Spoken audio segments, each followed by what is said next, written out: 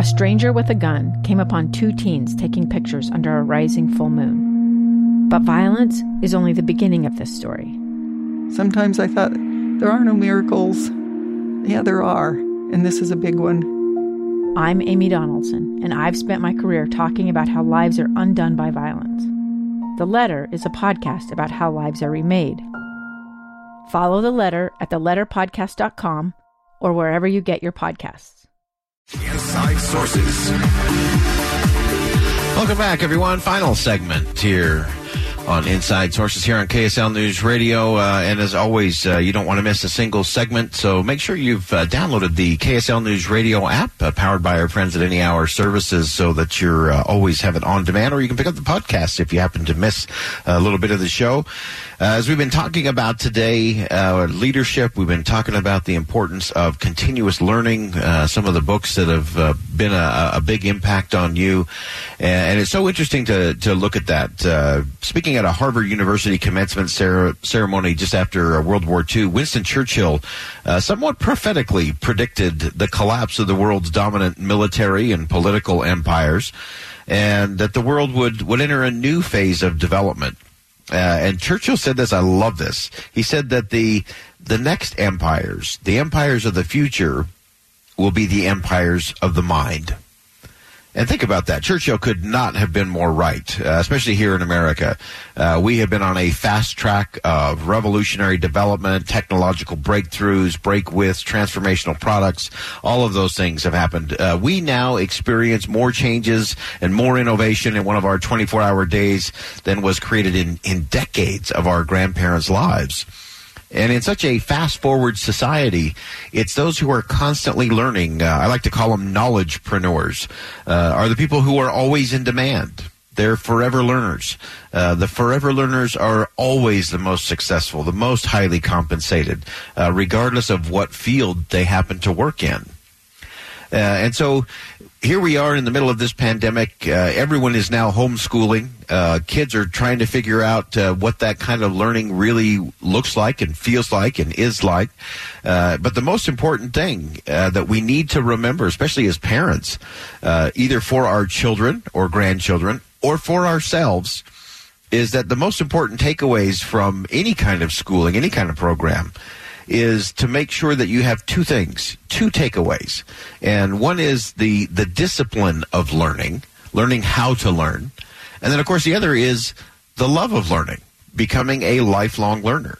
And so regardless of what our kids are learning, if they don't develop those 2 skills, the discipline of learning how to do it, and then the love of doing it, nothing else is really going to matter in the end, because things are changing so fast. If your child is in the technology field, most of what they learn in their first 2 years of college will be obsolete before they graduate. And so it's about, do you know how to learn? And do you love to learn? That's going to be the real test. And that's where really high-impact teachers come in. That's where great mentors do their most important work, is creating space for students to develop those skills, and especially to learn to love learning. And, we usually don't compensate those empires of the mind kind of teachers properly.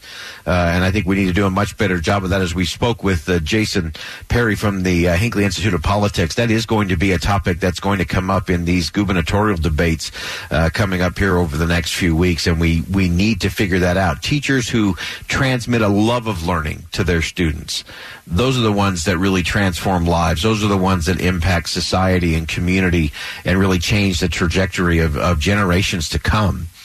I remember being in Washington, D.C. One time. We were in the Library of Congress, fittingly, and author and historian David McCullough shared kind of his empire of the mind teacher that he experienced when he was a student at Yale.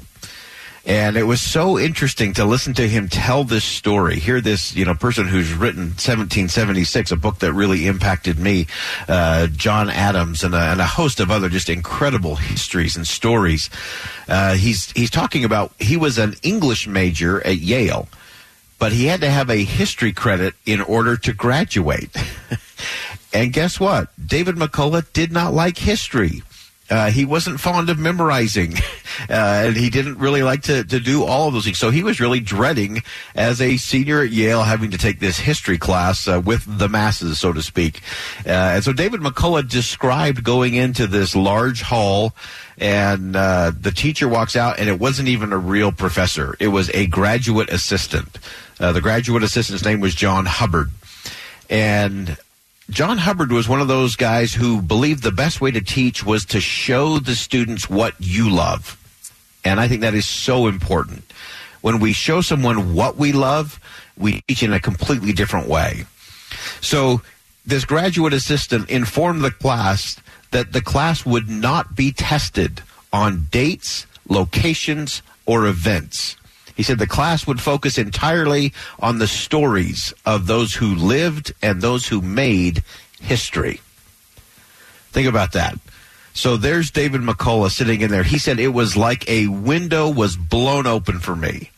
He said in that instant, history was no longer a collection of facts and dates. It became an inexhaustible source of ideas.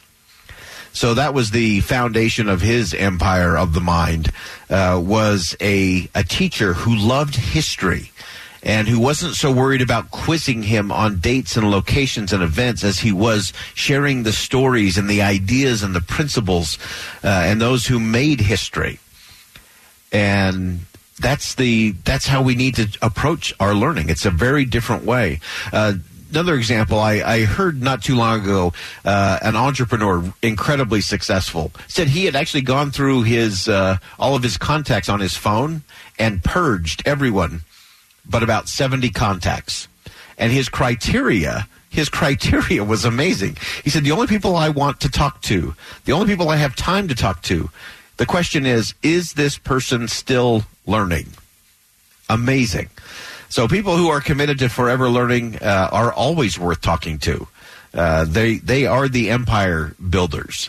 And to me, that's what really matters. So in every field of learning, from engineering to mathematics to medicine to family living, all of those, success and impact will always be dependent to a large degree on recognizing what Churchill thought and what I think he was actually right on.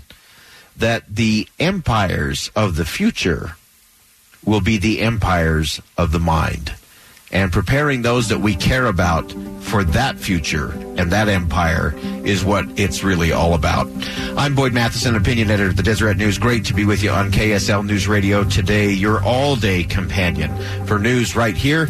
As always, as you go out into the world today, make sure that you see something that inspires, say something that uplifts, and do something that makes a difference.